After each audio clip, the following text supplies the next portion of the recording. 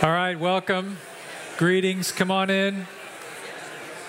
If you're watching online, good morning. If you're watching online for the first time or you're here for the first time, my name's Mark. I serve as one of the pastors, one of the on-staff elders here, and it's my privilege this morning to bring the sermon. And we're starting a new series called Amazing Grace. It's a study in the letter to the Galatians, and I have a couple of resources I want to make you aware of before we hear the text and jump into the sermon. The title, Amazing Grace, comes from the song Amazing Grace. I'm going to tell you a little bit about the author. His name is John Newton, and we have in the bookstore a couple of copies of this biography, John Newton, From Disgrace to Amazing Grace. I want to encourage you this is a great biography, and I want to encourage you just to the regular practice of reading good biographies of people from Christian history. It's very encouraging. So I'll tell you more about his story in a moment. And Maggie, can we make sure the link for that book goes out in the follow-up email too? Great, thank you. And then if you want to study the letter to the Galatians, we've got some resources in there. One is just these nice little journals. This is the ESV translation of the letter to the Galatians on one side of the page, and then just blank lines on the other that you can fill in as you study. And then we have two commentaries by two of my just like all-time favorite authors and pastors, John Stott, who's gone home to be with the Lord, but he left this wonderful commentary on Galatians, and then Tim Keller, who also recently went home to be with the Lord, Galatians for You. You can flip through them. They're a little different in layout, but wonderfully warm and helpful and faithful to the scriptures and content, but also in helping you bring it into your life. So there's some wonderful resources for you. And this morning, we're just going to look at the first 5 verses of chapter 1, and through that, I want to provide a bit of an overview for the letter for you. Jack Flowers is going to read the passage for us. Paul, an apostle, not from men nor through men, but through Jesus Christ and God the Father, who raised him from the dead, and all the brothers who are with me. To the churches of Galatia, grace to you and peace from God our Father and the Lord Jesus Christ, who gave himself for our sins to deliver us from the present evil age, according to the will of our God and Father, to whom be the glory forever and ever. Amen. Amen. Let's pray. Our God and our Father, as we begin this series called Amazing Grace, let that be so among us. I pray that you would make grace amazing for the first time, for the 1,000th time.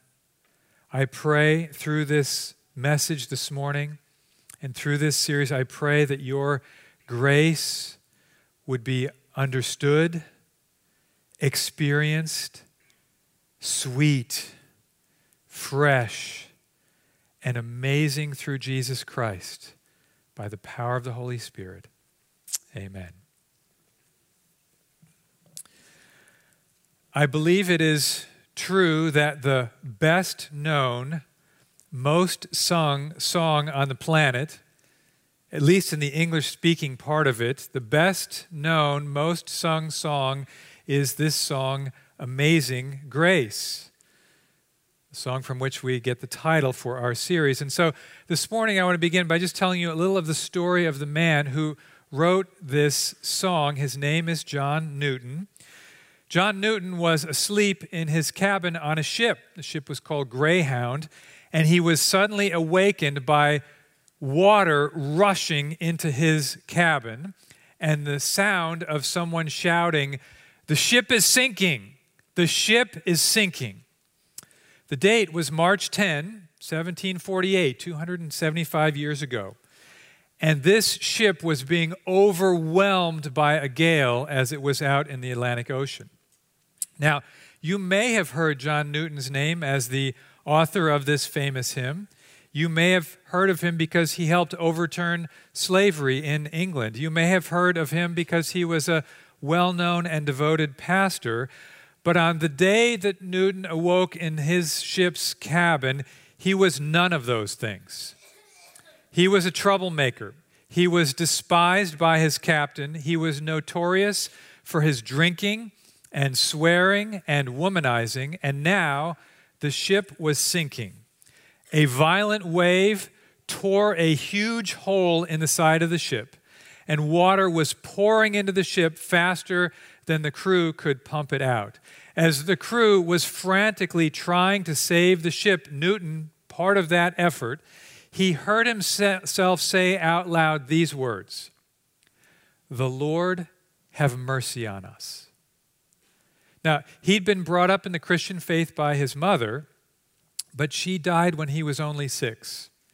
And he had wandered far from that faith, so far that when he heard himself utter those words, "The Lord have mercy on us," he was astonished to hear himself speaking of God with respect. So as they wrestled to save the ship, he began to wrestle with his guilty conscience. And somewhere on that day, he turned to God with saving faith in Jesus Christ. And on that day, the crew was able to keep the ship afloat long enough to eventually make it to land. Newton's growth as a Christian was slow, and he had many ups and downs and back and forths in his journey. But 25 years later, he would write this famous hymn, "Amazing Grace," the first lines, "Amazing grace, how sweet the sound that saved a wretch like me. I once was lost, but now am found, was blind, but now I see." He was a changed man. He was so changed that every year on that day, March 10, he took time to give thanks to God for that amazing grace, for that day that he called his great turning day of conversion. Now, I want to ask you this morning, what power could accomplish this in Newton's life? What power is so great that it could turn a man from drunkenness and anger, troublemaking, and slowly but surely transform him into a kind, gentle friend, husband, pastor? What power could deliver a man or a woman not just from the evil outside of us, but from the evil inside of us? Right? It's not hard to see the evil outside of us, is it? But what about the evil inside? The lying, using people for your own advantage, anger, greed, jealousy, immorality. The letter called Galatians gives us the same answer as John Newton found. The only power in the universe able to accomplish this kind of change is the grace of God that comes to us in the gospel of Jesus Christ. And so I ask you this morning, do you know this power? Has grace become amazing to you? Is grace still amazing to you? The grace that became amazing to John Newton, the grace that is so amazing to this congregation that it's our church's middle name, that same grace is the heartbeat of this letter we call Galatians. Galatians exists because God desires all people to be amazed by grace. Galatians is an offer and an invitation to amazing grace. God desires all people to understand grace, to respond to His grace, to experience His grace, and to be amazed by His grace. And so in this series, we will take some 20 messages or so to walk through these 6 chapters. This series, Lord willing, will take us through the month of March. We'll take a break in December for an Advent series from the book of Isaiah. So this morning, we begin looking at the letter to the Galatians, and I'm going to just look at these first 5 verses and use them as an opportunity to provide a bit of an overview of the letter as a whole. So let's begin with the author. Look back in verse 1, Paul, an apostle, not from men nor through man, but through Jesus Christ and God the Father, who raised him from the dead, and all the brothers who are with me. Paul, an apostle. Well, who's that? Who is Paul? Well, this man, describing himself as Paul, grew up Jewish with a Jewish name Saul. Paul is his Roman name. He was a Roman citizen. He grew up Jewish, and this man utterly rejected Jesus as the Messiah.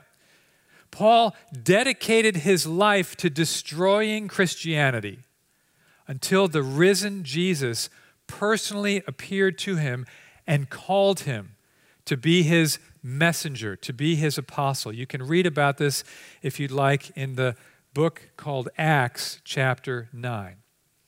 Now, this mission that the risen Jesus gave Paul was to bring the good news of the gospel of grace to non-Jewish people all over the Roman Empire. So, long before John Newton was amazed by grace, Paul was amazed by grace, that he could go from being a persecutor to being loved by God through Christ. And more than that, he's an apostle. The word apostle means messenger or sent one. And in the New Testament, there is a very particular group of 12 apostles appointed by Jesus and one extra one appointed later by Jesus, the risen Jesus, and that would be Paul. There are a few other individuals identified by the word apostle in the New Testament, but their role is a little different. These 12 plus Paul, they were not certified by any seminaries. They were not approved by any board of directors. They were directly commissioned for their work by God through Jesus Christ. These apostles were sent with a message, and the message was this gospel of grace. And they were sent to all the nations of the earth. This message was intended to go to every people, every language, every group, every family on earth. And these 12 apostles plus Paul were unique in history. There was no succession plan for them. So Paul introduces himself as Paul, an apostle, and then he uses this phrase that he uses in none of the other letters that he writes. Not from men, nor through man, but through Jesus Christ and God the Father. Now, this is a unique way that he starts this letter, and there's a reason for that. He's intentional in what he's doing here. What's the situation in these churches? He's writing to a group of churches. Tell you more about them in a moment. But the situation is that after he'd gone to these cities and started these new churches, other people had come in behind him, and they were trying to steer people away from both respecting Paul and from the gospel of amazing grace that Paul had preached. They're trying to change the message. So Galatians exists because God desires all people to be amazed by his grace, and that includes people who've started out as Christians and lost their way like these churches have. Galatians has 6 chapters. Chapters 1 and 2 are really Paul's sort of autobiography. He's talking about himself in order to establish his authority as an apostle so that he can defend his gospel. So as you read through Galatians, the first 2 chapters are kind of Paul's story, his autobiography. And who's the letter written to? Well, look back at the end of verse 2 with me, please. It says simply, to the churches of Galatia. Now, where are these churches? Well, a couple of weeks ago, Justin was preaching from Acts chapters 13 and 14, and he described how 2 guys, Paul and Barnabas, were commissioned by the Holy Spirit and the church in Antioch, which is in modern-day Syria, just a little north of Israel, and they went out to preach the gospel. And as they went out to this region circled in red there called Galatia, among several other places. And while they were there, they established some churches in Lystra and Iconium and Derbe.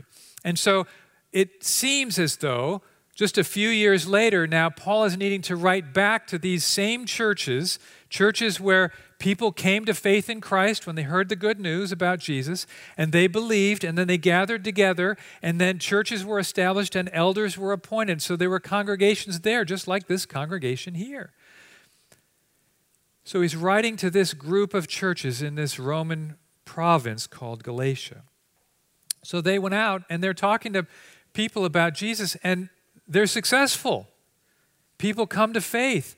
But have you ever noticed how sometimes when you're successful with something, it can create some new problems, right? You start a business and all of a sudden it's successful, and that's great, but you've got some new problems.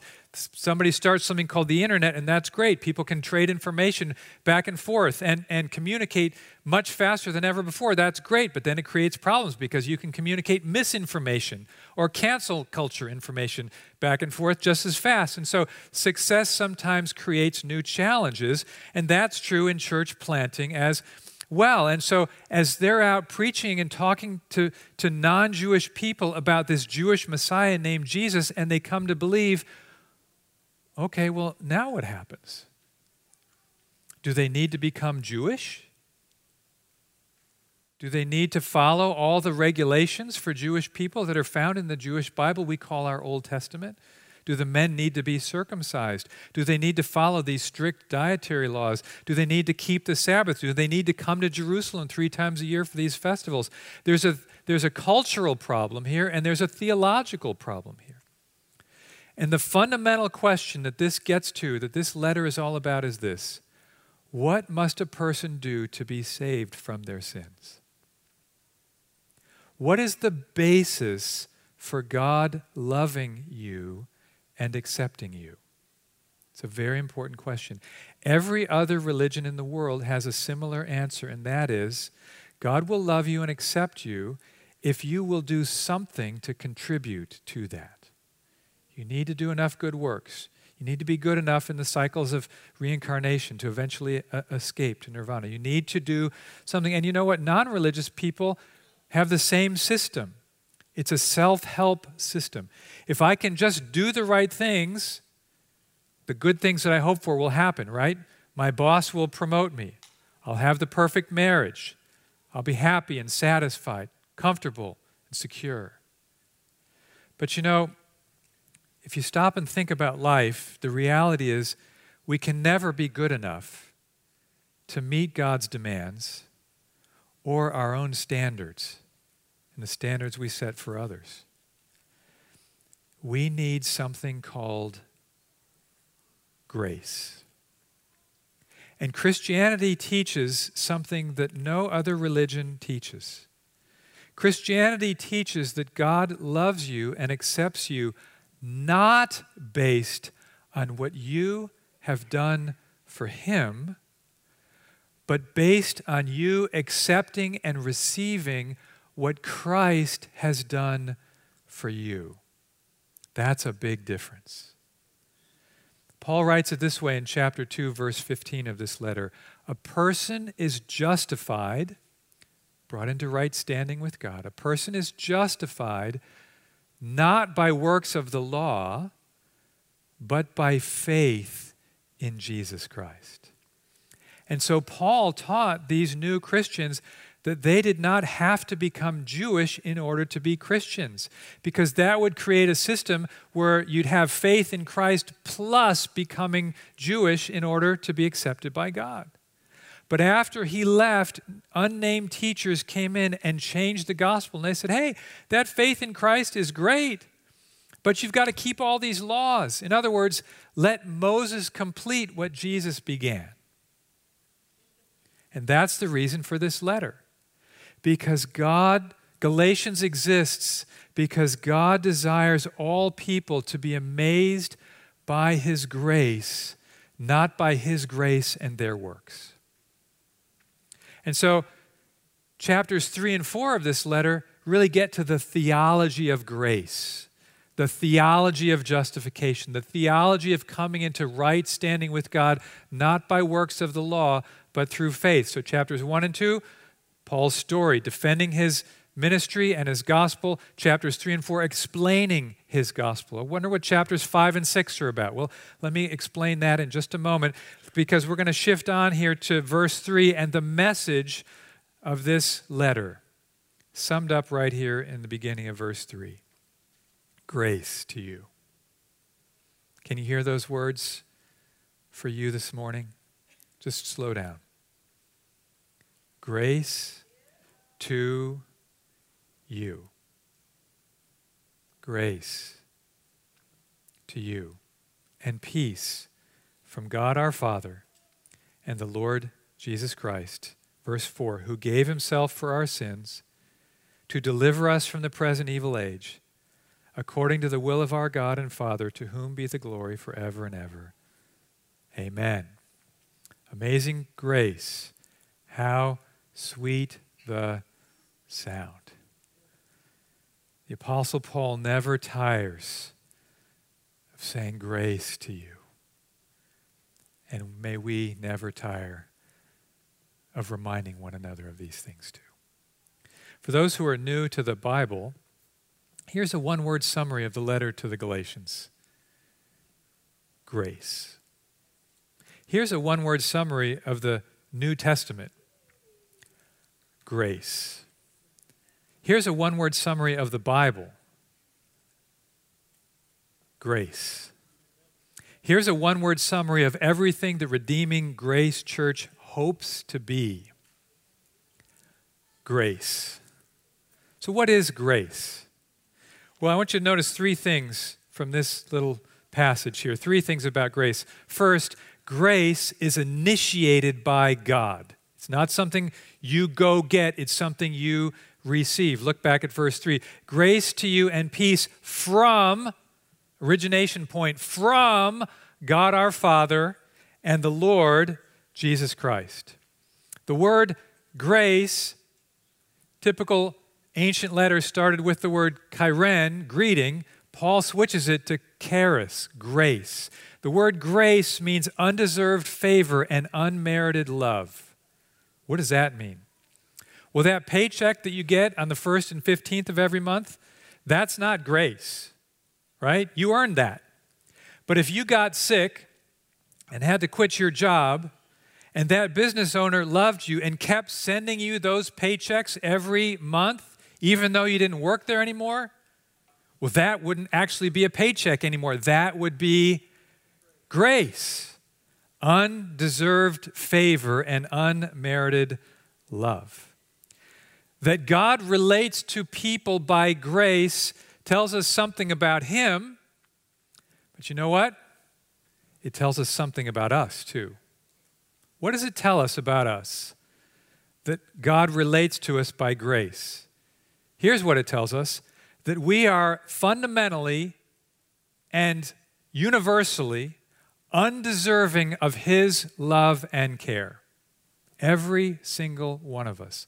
Why? Well, look at the next phrase, verse 4. Grace to you and peace from God our Father and the Lord Jesus Christ, who gave Himself for our sins. Here's the problem coming into view. The word for here is an important word. In the Greek, it's the word huper, hyper, and it means on behalf of. If you save your friend's place in line, you're standing there on behalf of her.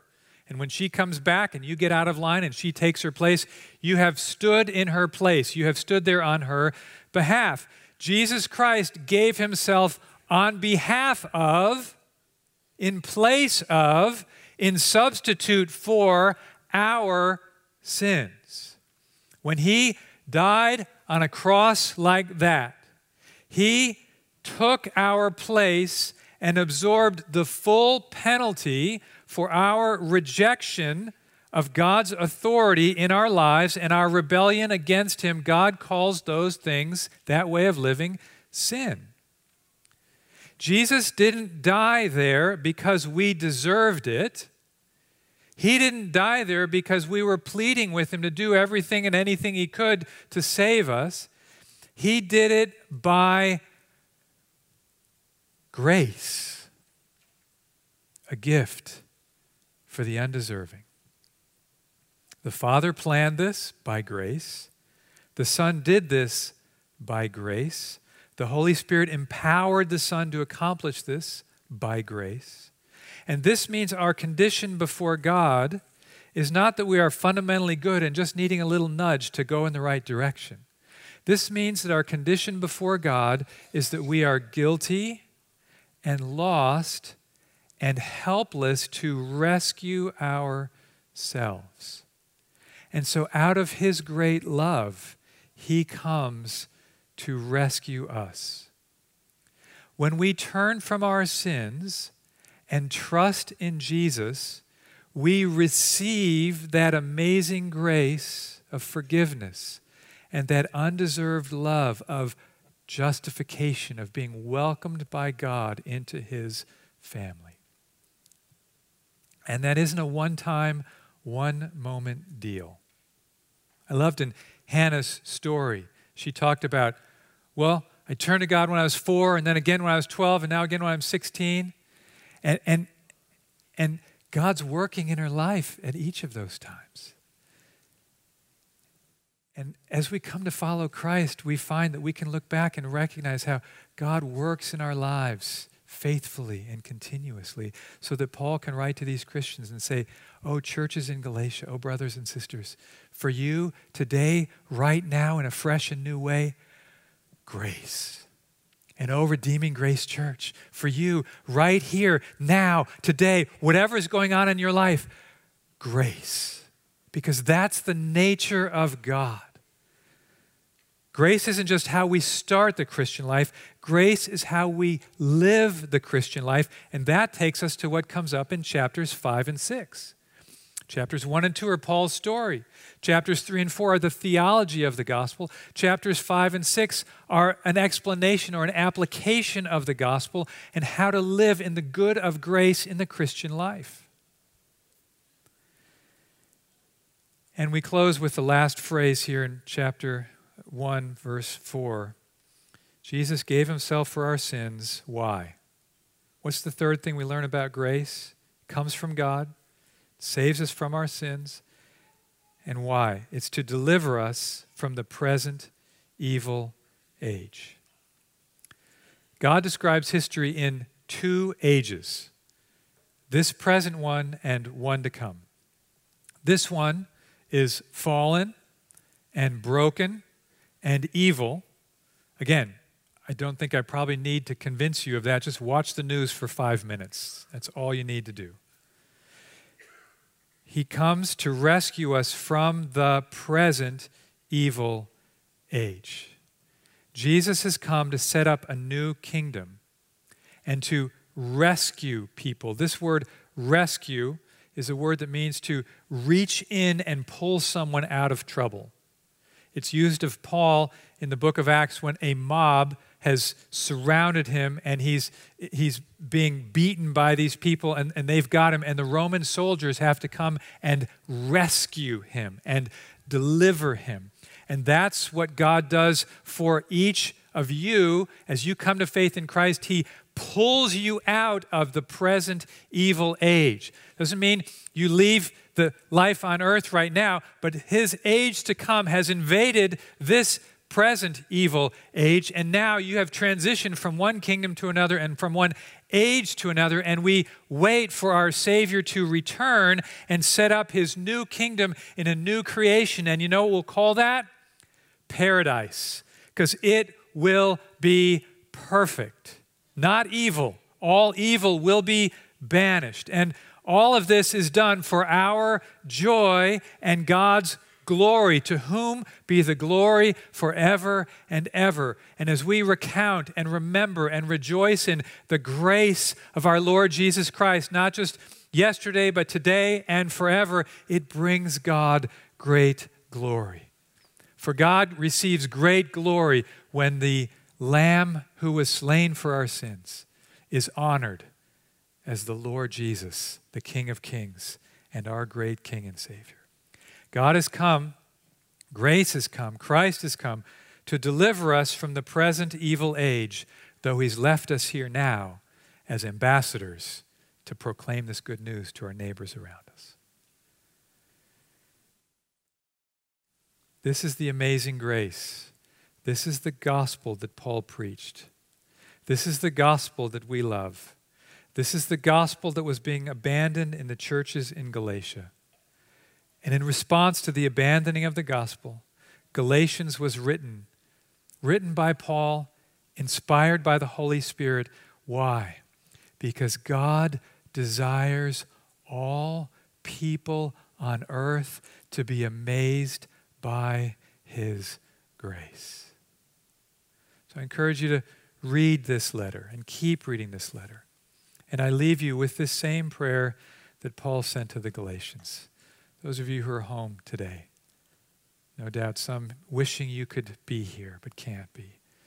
Those who are here, I don't know the situations that each of you find yourself in this morning, but wherever you are, as you are here today, oh, grace to you. There is fresh grace. May you experience the grace of being amazed by the undeserved, never-ending, new every morning love of God for you in Christ. May you experience the grace of freshly being aware of the before and after in your own life. May you experience the grace of knowing that your hope is not in this life and that you've been rescued from the present evil age. So no matter what happens, you need not fear. May you experience God's presence and help in whatever that place of weakness and need is for you today. I was meditating on this week, and I really had my own experience of grace, fresh grace this week. During the week, had a difficult conversation with a person I deeply love, and as I woke up the next morning, I just woke up in a dark place, discouraged, regretful, condemned, guilty, grieving, all these different feelings and thoughts and emotions. I was just a mess. I didn't know what to do with it. Leslie and I had this conversation, and she was so kind, just didn't know what to do. And she said, well, you might not be able to talk to that person right now. But she said this, but Mark, you can talk to God. I know that. Oh, but that was the grace I needed. As I opened my Bible, it wasn't my daily reading, but I ended up by grace at Psalm 130. Out of the depths I cry to you, O Lord. Oh, Lord, hear my voice. Oh, Lord, I wait for you. Oh, Israel, hope in the Lord, his steadfast love. And you know, I experienced grace in that morning, in that way. Because God desires every human being to experience his amazing grace. That's the God we know and love and serve and proclaim.